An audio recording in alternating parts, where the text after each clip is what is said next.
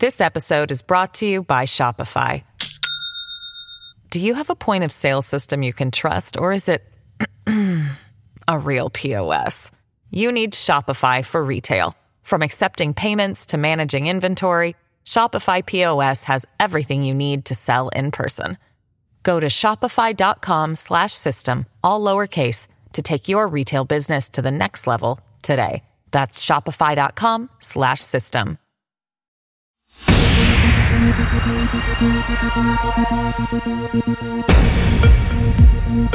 Hey everybody, it's David Plouffe. Welcome to Campaign HQ. Well, we are now 10 days past the election. Joe Biden is going to seize 306 electoral votes, get the most votes in presidential campaign history, have a bigger popular vote margin than Barack Obama had in 2012, and one of the biggest in recent times. So really a stellar outcome. I know it looked closer on election night than where we are today. But Joe Biden and Kamala Harris and their campaign team deserve enormous credit for overcoming strong Trump turnout, stronger support amongst different demographics, Latino voters in some pockets. Trump's margins in the rural areas maintained. In some blue-collar areas, he was able to maintain. And again, he drove strong turnout. So I don't have much wind-up today. By the way, for those of you, though, worried about this bullshit about a coup or... listen, it's appalling. It's reprehensible. It's historically irresponsible to see Trump and all of his weak, sniveling enablers in the U.S. Senate and in his cabinet play along with the farce that somehow Trump might have won the election. It's horrifying.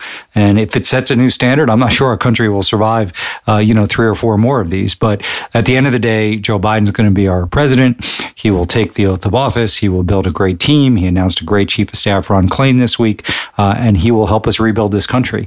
But I want to spend time today with the woman who led this effort. She's been on this podcast before, and I know you all learned from her back then. She was on most recently back when she started running Joe Biden's campaign in the spring, just as the pandemic really began to intensify. But she has done heroic work. The country and the world owes her a debt of gratitude, and I really want to turn the mic over to her so we can learn from her how Joe Biden won this campaign really in such dominating fashion. So I hope you enjoy this conversation with Jen O'Malley Dillon. Jen O'Malley Dillon, welcome back to Campaign HQ. Thanks, Plouffe. Glad to be here. Well, you now join the list of successful presidential campaign managers. You're the second woman to lead such an effort, first Democrat. You're the only one of that club to ever do it during a pandemic. You're the only one to do it running a largely virtual campaign. You're the only one to do it where you had basically state-sponsored voter suppression the entire time. So, for my, reading of history, you won the most successful campaign in the history of America, and you did it under the most challenging circumstances. So a grateful world thanks you. Thank you. Well, I am glad to be here and so grateful myself to have President-elect Biden and a Vice President-elect Harris. I couldn't imagine, honestly, better leaders to take us forward in this, time of crisis. And the campaign team, for all the things you just listed off, we really just had this amazing team of people, some who started from day one and carried through such a long and grueling primary season, to the folks that joined for the general election, and to be able to, work together as a team and lean on each other and be there for each other while they were all going through, a pandemic themselves, but never really having any opportunity to see each other physically or lean on each other physically, was just a testament to this team and to the folks that just worked so hard to get us here. So I'm just so grateful to them. Well, it sure was. And I'm eager to get into states and voters and demographics with you, but I want to focus on the team. I mean, you just mentioned, a lot of people who are working together, particularly if they came in the last 6 months or so, never met each other personally. Just talk about, you've managed a lot through your life and career. So you managing your senior team, then those senior leaders having their own teams. What were some of the challenges that, doing this virtually presented? Was there any silver linings? Just talk a little bit about the people management, because I always remind people, if you watch, television shows or movies about politics, it seems like, people like you, it's all big strategy and hanging out with a candidate. But at the heart, it's like managing people. Everything flows from that. So just talk a little bit about that. Yeah, I think the managing people part is so important. And frankly, I'm not sure we as a business do a great job in politics training to managers. We often promote people because they are super talented, but we don't give them the training and tools to manage because, we exist for a short amount of time. So, when I came in, my first day in March was the same day we asked everyone to work remotely. And I never had the opportunity to meet with people and let them look me in the eye and know that we all want to be on a team together. So I was very conscious of the importance of over communicating and trying to create communication on a regular basis, because we didn't have the opportunity to go jump into a meeting or walk by someone's office and be like, oh, hey, I meant to ask you this. So, we started from that first week, all staff meetings every week, something that normally you do once a month. And it was like our home base for the campaign. We did it on Zoom. By the end, we had thousands and thousands of people on there. We tried to have special guests and make it fun, but it was really kind of a reminder that we all were in this together. And I thought that was really important. But we also spent time, I know we did this in 8 and 12, but we had executive management coaches working with all of our state teams and leadership and our campaign leadership, something that was so valuable to me when I was an early manager, and something we really prioritized this time. And then we really tried to do whatever we could to be as transparent to the team as possible, and communicate and acknowledge that our team was living through the same thing that this country was living through. And we had to understand how hard it was to live through George Floyd and be a staff of color who has had to do that time and again, but then also be on the front lines of the work. And we tried to create the space for people to be able to acknowledge that this was really tough stuff, that we didn't always have the tools that we needed, especially because we were going through this pandemic.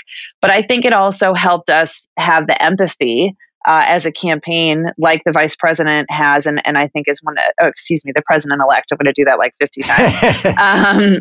But his leadership is one that is so strong in understanding what people are going through.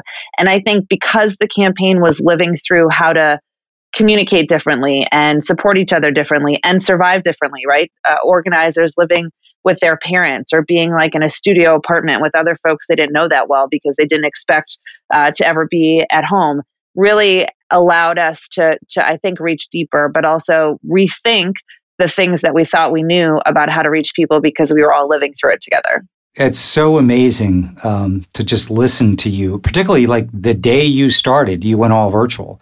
So you led this campaign and had to get people to trust in you and the mission all virtually. It's remarkable. And I had one of your field organizers from Michigan on a few weeks ago who was organizing the Ann Arbor area from New York State. It was just heroic work. So I want to come back to some of the tactics of the campaign, but let's go to the map and the voters. So Jen, you were consistent, particularly in the closing weeks of the campaign. It is going to be closer than the polls suggest. And knowing you, I know that wasn't just spin. You believed that. But I'm curious now, as the dust settled and Arizona just got called officially by the rest of the networks last night, so congratulations on that. You guys are on your way to 306 electoral votes, huge popular vote win, not a particularly close race at the presidential race. But, you did have some close states, some you won, some you lost. I'm just curious as you look at it, what happened sort of from a state standpoint exactly as you expected? Where did you guys do a little bit better? Where did Trump surprise you with some of his strength? Just as you, I know there's a lot we don't know because we haven't gotten all the data in, we haven't appended it to the voter file. But I'm just curious, my guess is it probably unfolded exactly as you expected. But I'm curious as you look at it now, kind of what jumps out at you as like, yeah, that's exactly what I thought would happen, kind of the margin and where were you surprised? Yeah, I think first of all, our strategy all along was to get to 270. I know that's kind of an obvious statement, but there were a lot of days that people were looking for and hoping for. And I understand the thinking behind that, but wishing for a landslide and 400 electoral votes. And so we really had to stay incredibly disciplined as a campaign to make sure we didn't lose sight of what we thought was our best path to 270. But we also believed that we could have realistically multiple pathways to 270, that we didn't have to rely on just the blue wall, although we knew that was our easiest and most likely path, but also required us to do real work to get there. We could not take it for granted at all. But that we also felt like we needed to be able to put as much in play as possible because of the flexibility we thought was still in the electorate. Understanding what happened in 2016, now not overlearning those lessons, but that the race shifted. We saw some very, late in the game, we definitely saw some very big fundamental differences between 20 and 16. But we felt like there was more opportunity in play for us to not just lock down the blue wall, but to expand it, to look at other opportunities. And I think, especially because you have the president-elect who I think built a pretty broad, obviously, Biden coalition that brought across the board growth that really opened up a lot of doors for us pretty early on. And so, I think for us, we knew election night was going to have the possibility of being long because we understood the reporting and that the Wisconsin's, Michigan's, and Pennsylvania's were going to be coming in later. We knew the swing states of Florida and North Carolina, for instance, were going to be much tighter. We just knew that all along, and we had only seen them really sit in the margin of error the entire time. We saw that we were ahead. But we also knew that there was strength for where Trump was, and we weren't surprised by that. Of course, we'd love to have seen him lose by more. But at the end of the day, I think we weren't surprised by the tightness of Florida. We weren't surprised by Miami-Dade. I know a lot of people were, but we knew our numbers, in particular with the Cuban American community, was a place where Trump had done work for a long time. And also, we were susceptible to a lot of misinformation that, we were really aggressive on, I think more aggressive than 16, but was a little bit tougher terrain for us. I had been saying from the beginning that I was bullish on Arizona, and thank God today Arizona is finally in the books. But we knew that we were going to continue to close pretty tightly there. Obviously, Arizona, a different state because it's 80+% mail-in ballot there, as historically has been the case. But we'll probably end up about plus 7,000 votes or so. So that got a little tighter than what we had anticipated coming into Election Day, but we still expected to have it. And I think the other big state that really came on strong, one of the main states that I would say we saw some big movement in that last month was Georgia. And Georgia, you and I have talked about Georgia for so long. I have always been a bit of a Georgia skeptic, in part because I think it's a really tough state. And we saw it as a real path. We had it on our expansion path, but we saw positive movement. We saw real opportunity on the early vote. We saw heavy in person. We saw turnout really getting beyond even what we had expected, which was pretty high turnout across the country as well. And we saw real opportunity for growth even as we closed it out. It's why we set President Obama there on the money before the election. And that was not initially in our plan. You saw him go to some of our other states. So I think that was a big mover. We're in a hand recount right now, but we're up 14,000 votes and change, and we will end up winning that state. But that one, I think, has honestly, as you look to 2024, it's going to, those two states in particular has changed the map for what I think we'll be playing in the next presidential. No, I want to talk to you about the map going forward in a minute. So that's, you deserve an enormous amount of credit for staying focused on 270 and not trying to chase your 400th electoral vote. I know you got a lot of criticism for that, but that was smart. But you were also open it looks like you really invested more in Georgia by the end than you were planning to, both money, but also you had the vice president, Joe Biden down there, Kamala Harris, as you mentioned. I remember getting a call from Obama and the team saying they want us to go to Georgia. I'm like, well, Jen sees something there. You should go to Georgia. That's exciting. And so I'm curious, as I look at, one thing you and I, have talked about over the months was just, the belief that Trump would drive huge turnout. And that's one thing. Polls are not great at capturing what's going to happen on turnout. And he did that. Now, you guys were able to do what you needed to do. And then, obviously add to your margins in some blue collar and suburban areas.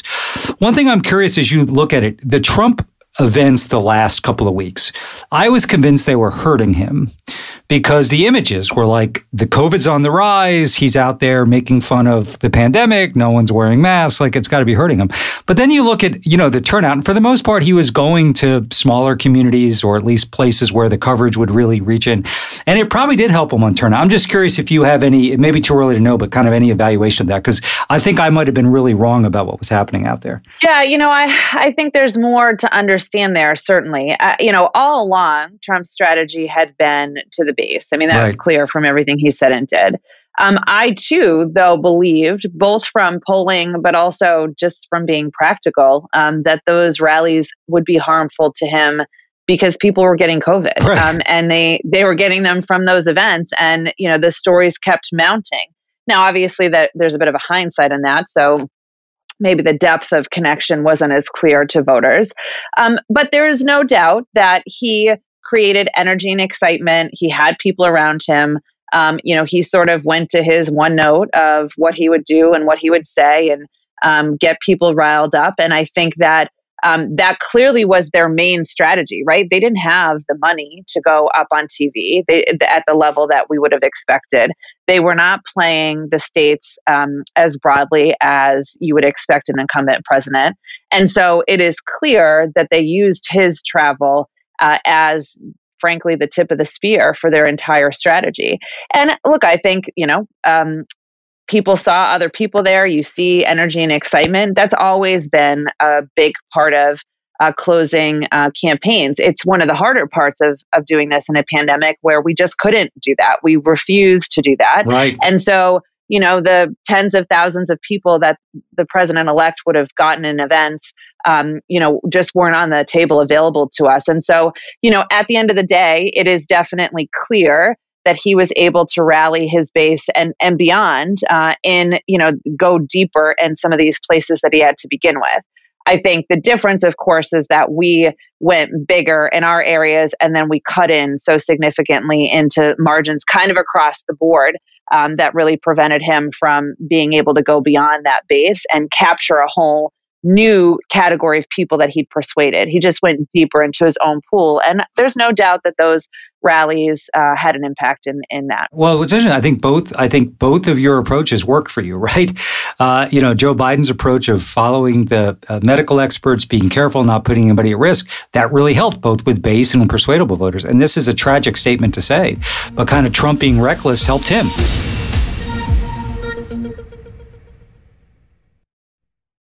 This episode is brought to you by Shopify. Do you have a point of sale system you can trust, or is it a real POS? You need Shopify for retail. From accepting payments to managing inventory, Shopify POS has everything you need to sell in person. Go to shopify.com/system, all lowercase, to take your retail business to the next level today. That's shopify.com/system.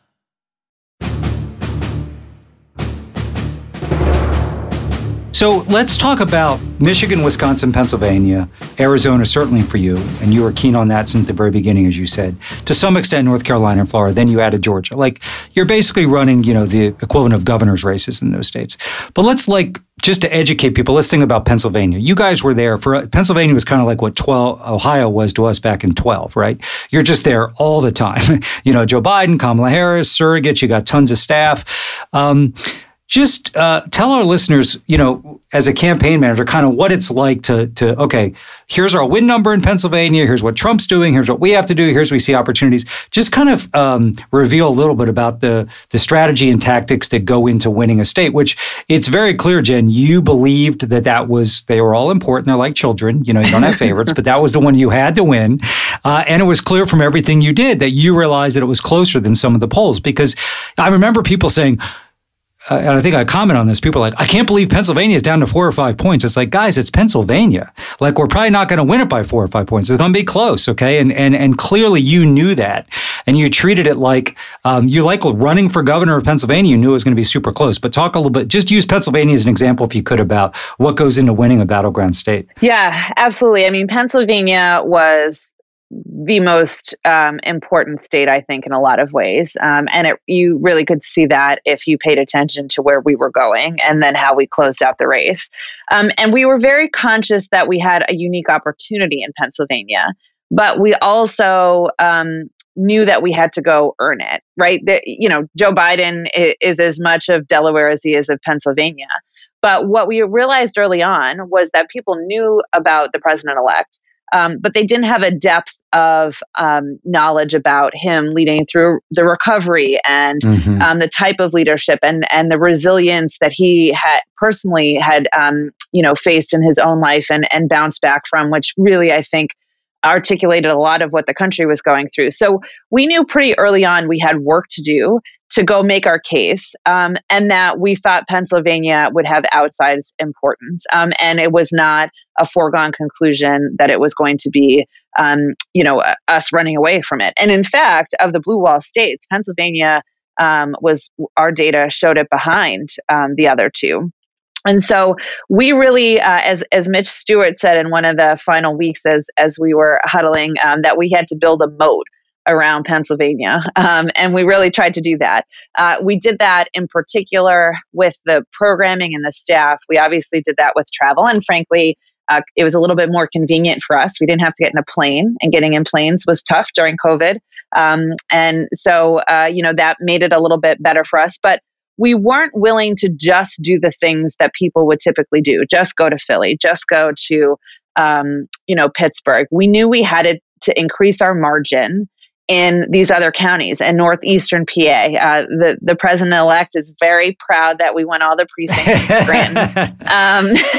And we worked for that. But he went to Erie, a place that Trump had won that we have won back by small margins. And so we knew it was actually going to be much tighter. We knew it was going to be smaller margins. We were focused we looked at how we ended it in 8 and 12 and 16. And we weren't going to just do Philly play, although we did with now Vice President-elect Harris and John Legend, and had this great big blowout event.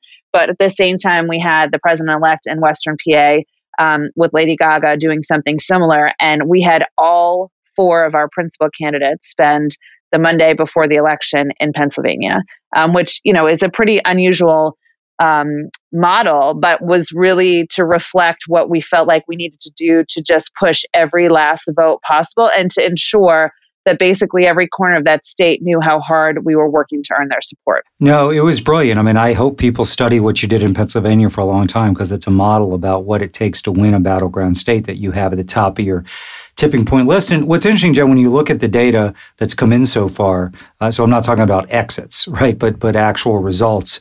Pennsylvania is a good example where Philly turned out what's going to be about what it was in 16, maybe a little higher.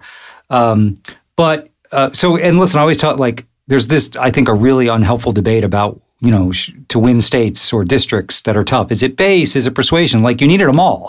By definition, you need to eat into your opponent's margin a little bit. You need to win as many persuadable voters. Joe Biden won, I think, the moderate vote almost 2-1, which was such an important reason he won. And you need to drive up turnout in your base, and you need the activism and enthusiasm to do all that. So we need everybody under the tent.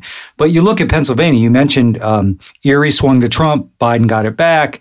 Biden cut down margins in places like Luzerne, did really well in counties like Northampton. Obviously, all the counties outside of Pennsylvania, the Montgomerys and the Delawares, but also the Bucks. So to me, you look at Pennsylvania, and that was the promise of the Biden candidacy. Now, Trump held on to his rural margins for the most part, and he actually increased turnout. And, we'll talk about that in a minute, what that means going forward. But you look at that map in Pennsylvania, and Joe Biden did what he always said he would do, which is he'd be able to, win back some of those Obama-Trump voters, do better and be more competitive in blue-collar counties and, blow out the suburban margins. And that's what you guys were able to do. Yeah, no, I mean, exactly. And I think that takes a good strategy. It takes being mindful of the fact that, we were all looking at public polling that was just, time and again overstating what our numbers were there. We knew that they weren't, we weren't going to run away with it.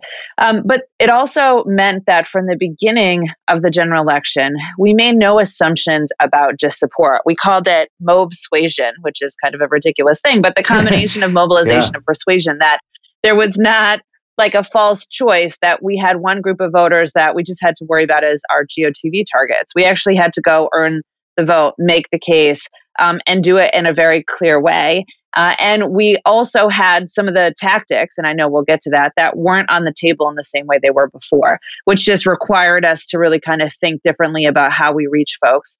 And to do it in a, you always want to go super deep in areas, but we also had to go incredibly wide across the whole state in order to come up with the margins and to prevent against some kind of turnout like we saw. And so I think you saw that in the programming we did, but also in the way we tried to reach people, and our belief that COVID was the driver of so much of the vote this time, and reaching people, through the lens of the economy, through the lens of what's happening in their states and their communities. And that was tough in places like Pennsylvania, where, a lot of the state, I think probably like everyone else in the country, was struggling with how to handle COVID and what are the state guidelines, which were a little bit tighter in that state than in other places. So we really had to kind of juggle a number of elements, some of which were in our control, some of which not, but really through the lens of going out there and finding a way to make our direct case and not relying on any assumptions about what turnout margins we could get to versus what he would get to. Well, let's talk, in terms of what he got to, just to underscore what a remarkable victory this was that you led.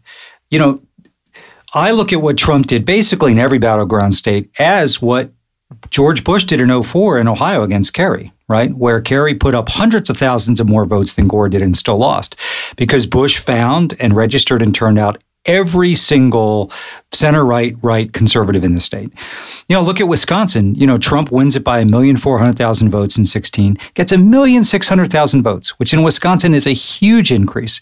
Yet you guys were able to get, I just want people to understand, and we'll see, and we'll talk about this in a minute, Jen, like, is this unique to Trump? Is this surge of Republican turnout going to be something we see going forward? But the degree of difficulty here you guys had to deal with was extraordinary. Now, particularly given some of the tactical challenge, we talked about earlier some of the challenges of managing people in a pandemic. Talk about, the ground game. So you had organizers all over these battleground states doing mostly virtual organizing, relational organizing. You did some canvassing at the end. But clearly, in a presidential campaign or any campaign, could be state legislature, you want every tool available to you, right? And your toolbox was not full. You tried to I think in many ways you were able to overcome the lack of physical in-person organizing. But talk about some of the challenges that presented. Yeah, totally. I mean, so first of all, at the end of the day, we did execute in person.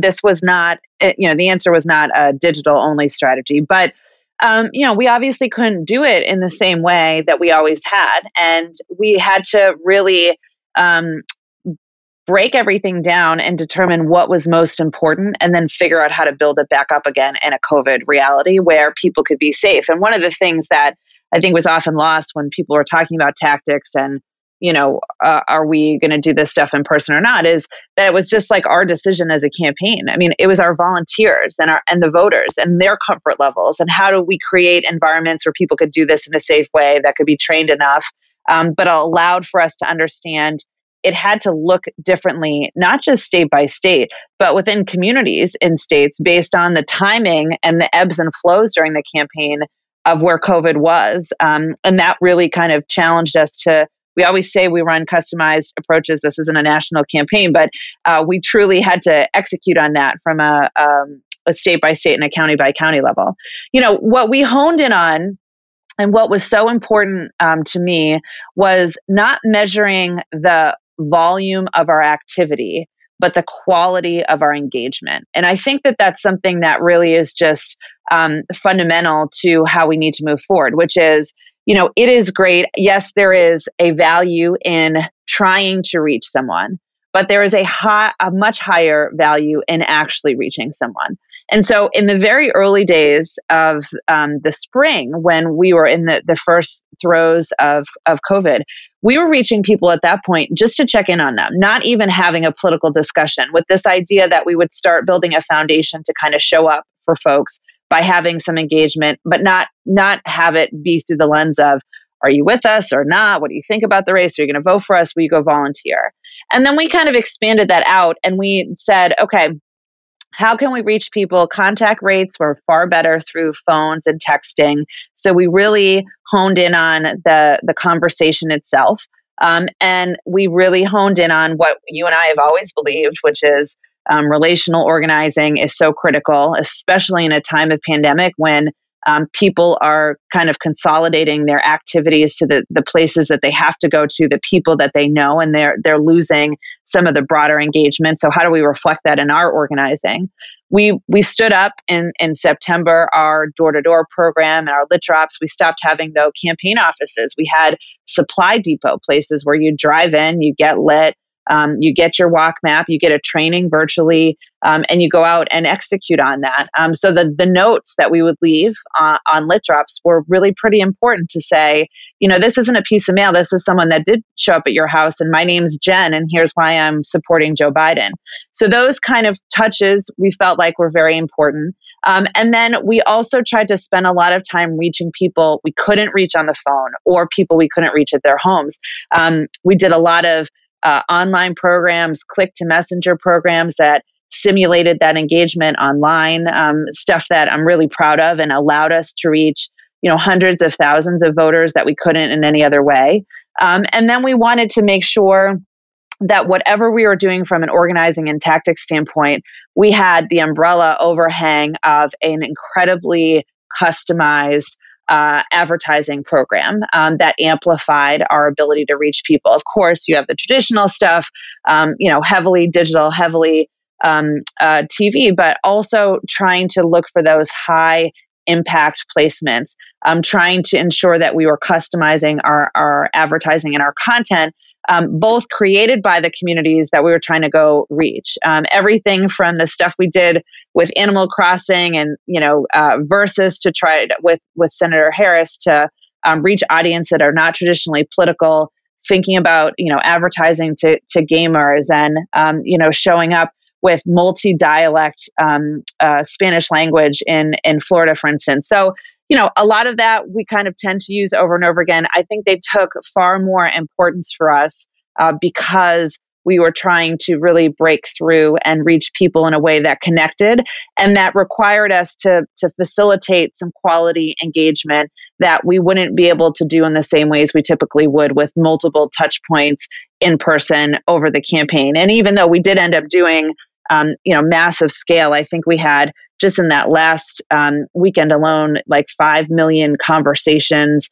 We had 500,000 volunteers out the last couple of days. So we did get to a place over the fall where I think we really did tap into the traditional stuff that we did, but we really had to rethink it and build it back up and determine what was most important for us in order to have that reach, because we weren't willing to just ignore the fact that we were in a pandemic when we were trying to do some of this stuff. Well, it just makes my head spin. I mean, you basically built a startup. A presidential campaign is a startup, except it ramps up much more quickly than one in the private sector, in and out of business quickly. But then you had to completely undergo change management, about how you run a campaign, how you reach people. It's just remarkable.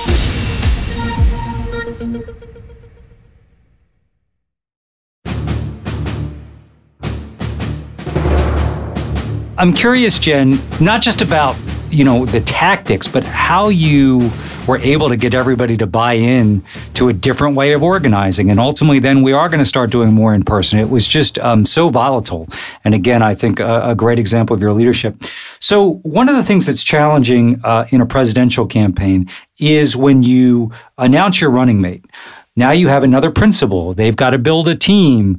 You've got, 2 schedules and, different sets of interviews. And so for all the benefits a running mate brings you, it can also be challenging. It looks, at least from the outside, that it was seamless, the integration of Kamala Harris and her team. Talk a little bit about how that went and the value she brought to you during the campaign.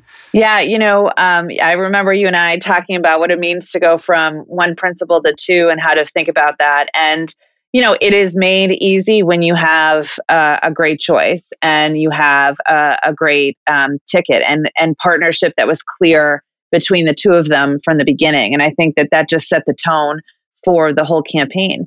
Not to mention, and there will be days ahead to continue to focus on this, but the history-making nature of the vice president-elect's tenure on this ticket is just so profound and is almost lost in a little bit because of how long this race has played out and everything that's going on with Trump and what he's not doing.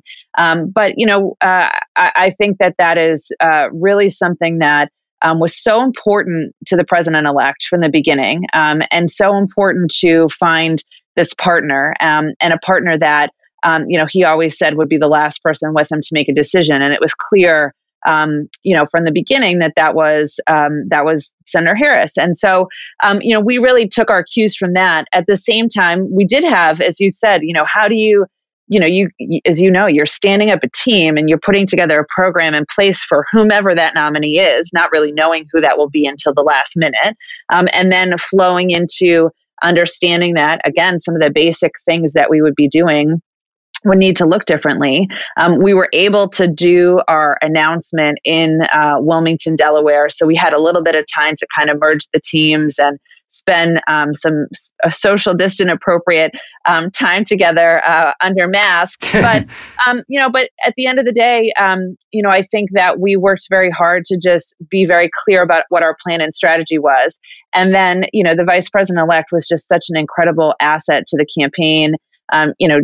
Really on all those big moments, but also in all the small moments. And having, the benefit of having a ticket is just the coverage that you're able to have across the country to reach more voters. And we really saw that play out. And one of the things that obviously for us, because we didn't travel at the same clip that we would in a non-COVID environment where, we'd be going to maybe 3 states in a day and doing that day in and day out. And so you're going back 2, 3, 4 times to these markets.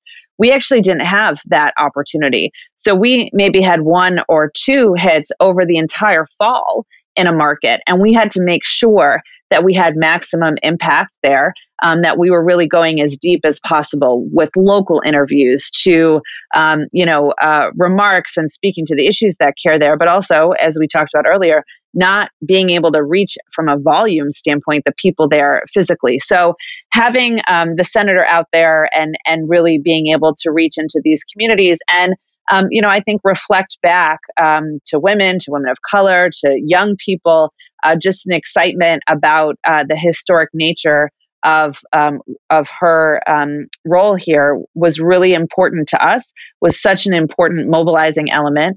But also made, at the end of the day, really felt seamless, honestly, because of the relationship and the strength of that relationship from the beginning between the president-elect and the vice president-elect. Well, that bodes well for what's to come next, which I want to talk about that for a minute. So from your vantage point, you've now seen, Joe Biden and Kamala Harris up close. A campaign is not the White House, but it's still a pressure situation. I think they both had the added burden of not just trying to win the campaign, but also model good leadership and good personal decisions around the pandemic. Just talk about, and I think that Joe Biden and Kamala Harris will enter a situation that more challenging than Barack Obama did back in 2009. You probably have to go all the way back to FDR. So, and they're up to it, clearly. But I'm just, you had a unique vantage point to watch them. Talk a little bit about what you think they're going to bring to these positions that should give us all, as much confidence as we can, given the challenges they're going to inherit. Well, there's no doubt.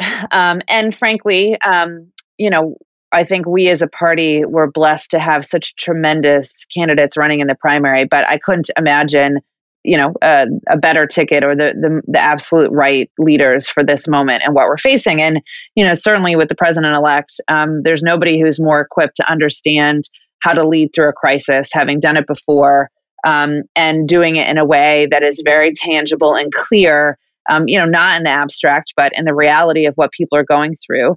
I mean, I often felt like in the campaign that the president-elect had to speak with the voice of a president while he was running for president, because that voice was gone with Donald Trump.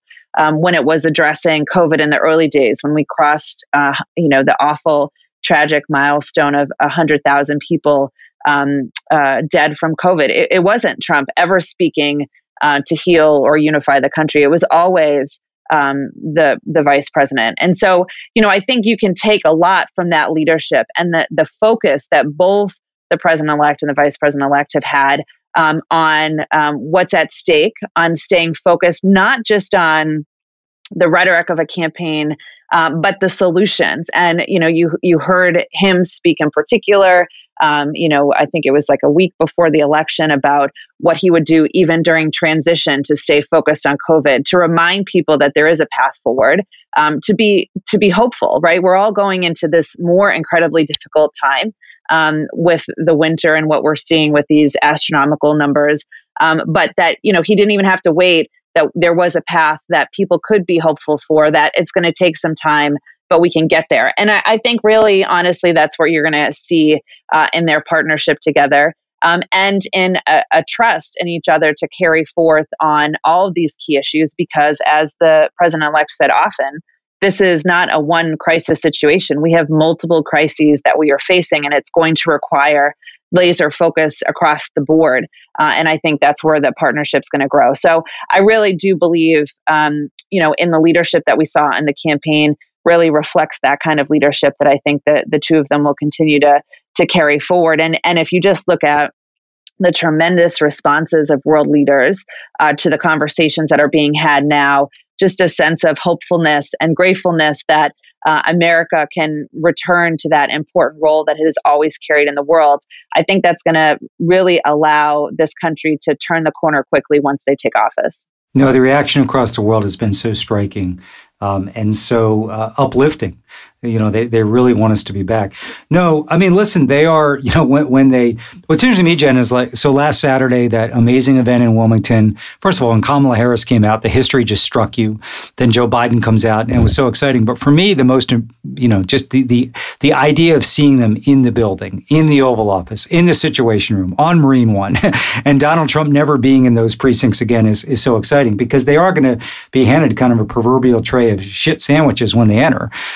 But I think, these two people are as suited as anybody's ever been to handle them. But that's what gets me excited, is to see them, the first time there's a meeting in the Situation Room, there's Joe Biden at the head of the table, right? Meetings with congressional leaders, and it's the two of them. And it's just going to return not just to normalcy, but it gives you hope, because it's people who are problem solvers, who are going to really try and solve problems for the entire country, not pit us against each other. And actually, as much as his rhetoric, I think, has been a soothing balm, and her rhetoric has been, it's going to be the actual day-to-day execution of the presidency that reminds people what we once had and we can have again.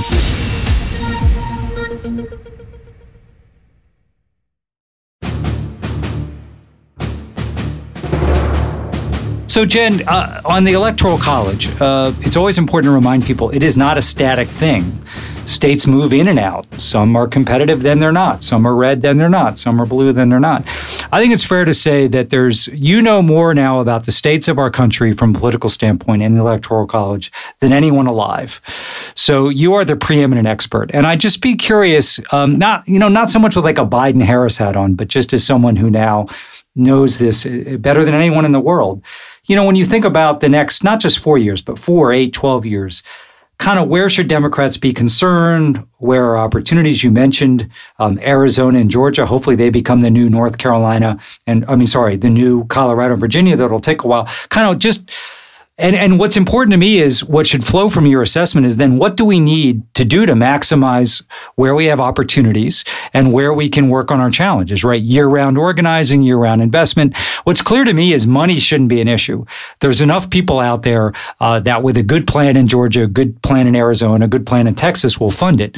Then we need people to do the work. But just tell us kind of where you see things going and what we need to do to maximize our position. Yeah, I've thought about this a bit, and obviously we'll think about it more. But for for the last 20 years, I think generally speaking, the map has been similar with a couple of states, as you mentioned, Virginia and Colorado coming on, and those show no signs of dimming in their support for Democrats. In fact, they were two of our strongest protect states, and just reinforced the strength that Democrats have in those two states. But it does feel to me like we are headed to a map in 2024 and beyond that is very different than the one we've been traveling on over the course of the last several presidentials. And I think that's just, I think that's hopeful. I think that doesn't mean that other states aren't as important. Obviously, we played in Iowa and Ohio and really tried to push and saw some opportunity there. We weren't able to get it over the finish line. But I do think when you're looking at Georgia, when you're looking at Texas, there is real opportunity when you take a look at the shifting of the electorate overall, young people, the strength of, the younger generations are just continuing to grow both in size and scope, but also, getting politically active. I think that the president-elect and vice president-elect were able to really turn on some strong youth support and growth. And we're going to continue to see that, as well as the demographic changes that I think really require us to make sure we do have nimbleness when it comes to these states. And, I said earlier, I'd always been a bit of a Georgia skeptic because starting in 2008, we tried it, we pushed for it, and we always, sort of had to close it off as a pathway towards the end because the numbers weren't there. I think you still have to be smart and strategic and number based as you think through this, because yes, the money's there, but it does require us to make sure that we're putting our finger on the scale about, how we target and how we think through that. But we can't close pathways without really trying to push and explore them. And I do think I had the luxury of working for Stacey Abrams in 2018. I think there's no mistake that energy, that what happened in that race, both in her not getting over the threshold, but also what Kemp did to try to prevent people from participating, had real impact on what happened in 2020. And that's organizational, it's leadership, it is maintaining that support. I'd argue that for Florida too, and maybe Florida is going to move to be more of a relic of the past. Although, knowing Florida the way I do, it always finds its way to try to be the center of presidential politics. But it requires tending to. It requires showing up for voters on and on. And that's really tough in these big states. And frankly, Florida doesn't get that kind of treatment on a regular basis that we have seen in other places. Right. So, I think that there is real excitement when you look at Texas, Tarrant County, just the kind of growth and support, obviously what Beto was able to do in 2018, but it's going to take continuing to push. And also, and I think this is fundamental, making no assumptions about types of voters that are just going to be with us.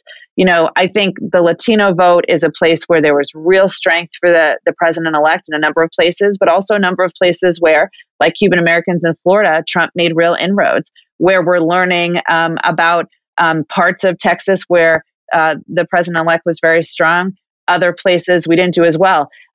It's at our peril to just think of these groups as monoliths without really understanding the differences and speaking to those differences. That's always from a electoral college map standpoint, treating these states uniquely, but we've got to go even deeper and do that at the county level and community level, and doing it in an ongoing way so that politics, we have to repair what Donald Trump has done. But it didn't start with Donald Trump kind of creating this sense that government is not good or politics is bad.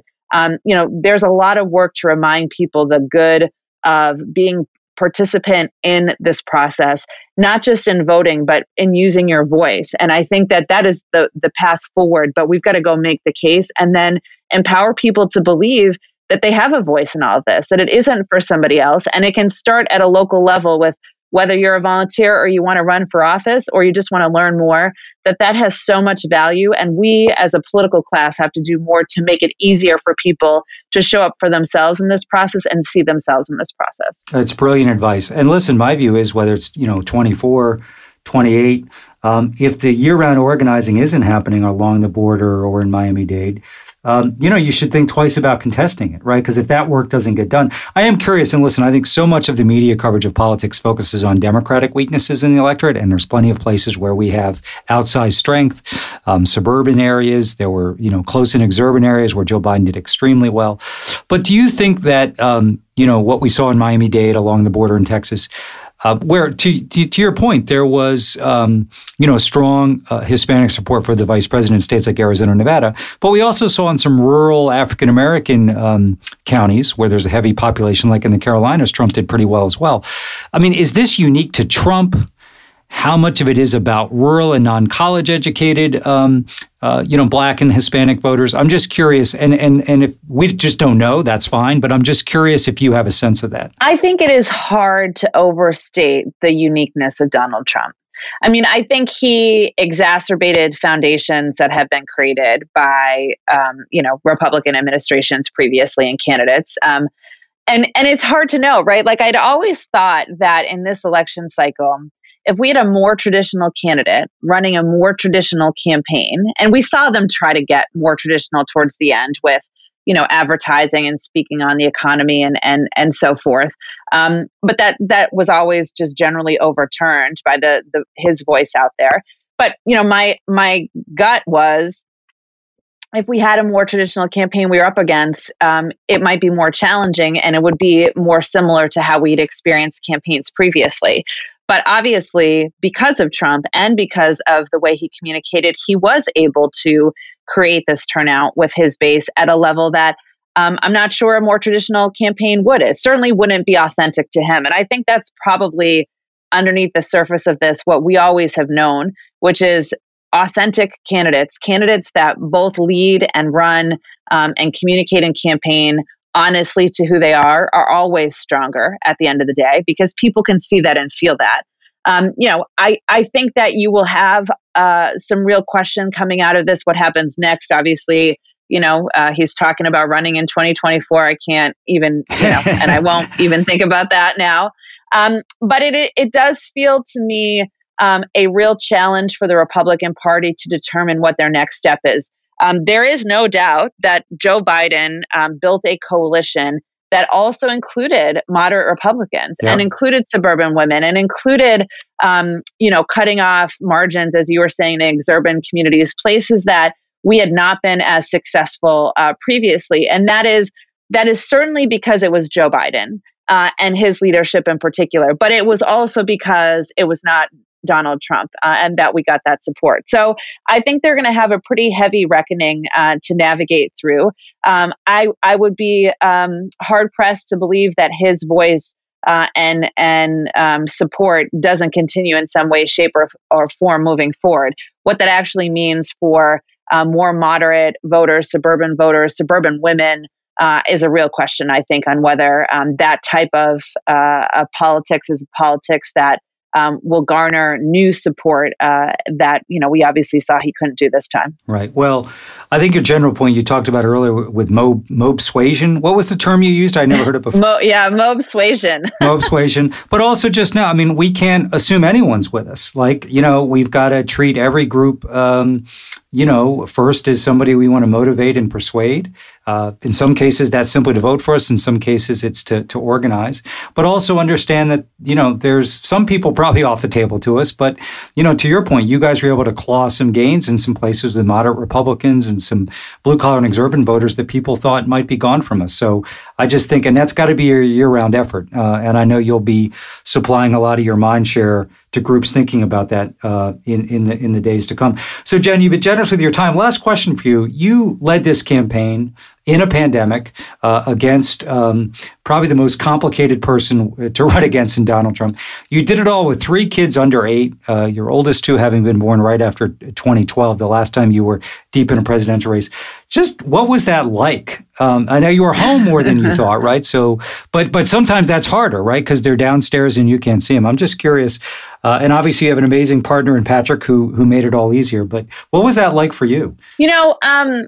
I think it's funny. When I started doing politics, I had a lot of people saying, oh, well, if you wanted to have kids, you shouldn't do campaigns, you can't do those things. And I think that was, the case for a long time. And so in some ways, I have always felt like it's really important to talk about the fact that I'm a mom. Look, I ascribe to the RBG school of thought where you can have it all. You just can't actually have it all at the same time. But I think in some ways, having to share the attic with my daughters while they did virtual school and I was on the campaign, was great for them. And it was good that I did have more opportunity to be with them. My son, who is 2, has lots of cheers for Joe Biden and Kamala Harris and Barack Obama. Who's part of the fun too in our house. So, at the end of the day, it was a lot, and you give up a ton of the parenting and the time and the moments that you're missing. But we as a family kind of collectively knew that this was more important to participate in, and it takes a family effort to do that. And I am certain that my daughters are better off having seen what their mom did, but also see Kamala Harris and Joe Biden be able to lead the country forward in a way that, they know enough to know that Donald Trump is they would say a bad guy. And they really feel like they were part of helping, lead this country forward. And in their 8-year-old minds, that's going to matter a great deal. So I feel very fortunate for them to have been part of this, but also grateful to Patrick in particular for helping us navigate all of this stuff. And boy, was it something. For sure. Patrick's got mean tweeting skills as well. He does. Well, listen, we all owe you a debt of gratitude. And sometimes I think politics can seem ugly and silly and small, but I don't think it's an exaggeration to say that the campaign you led on behalf of Joe Biden and Kamala Harris and all your amazing team members throughout the country, you are going to play a large role in saving our democracy, our planet, and our lives. So thank you for that. And, you've already gotten 78 million votes. My guess is you'll get over 80 million.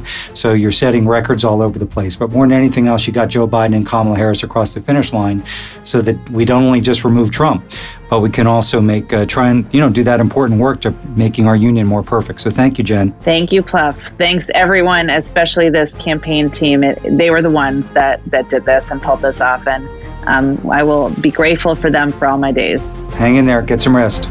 Will do.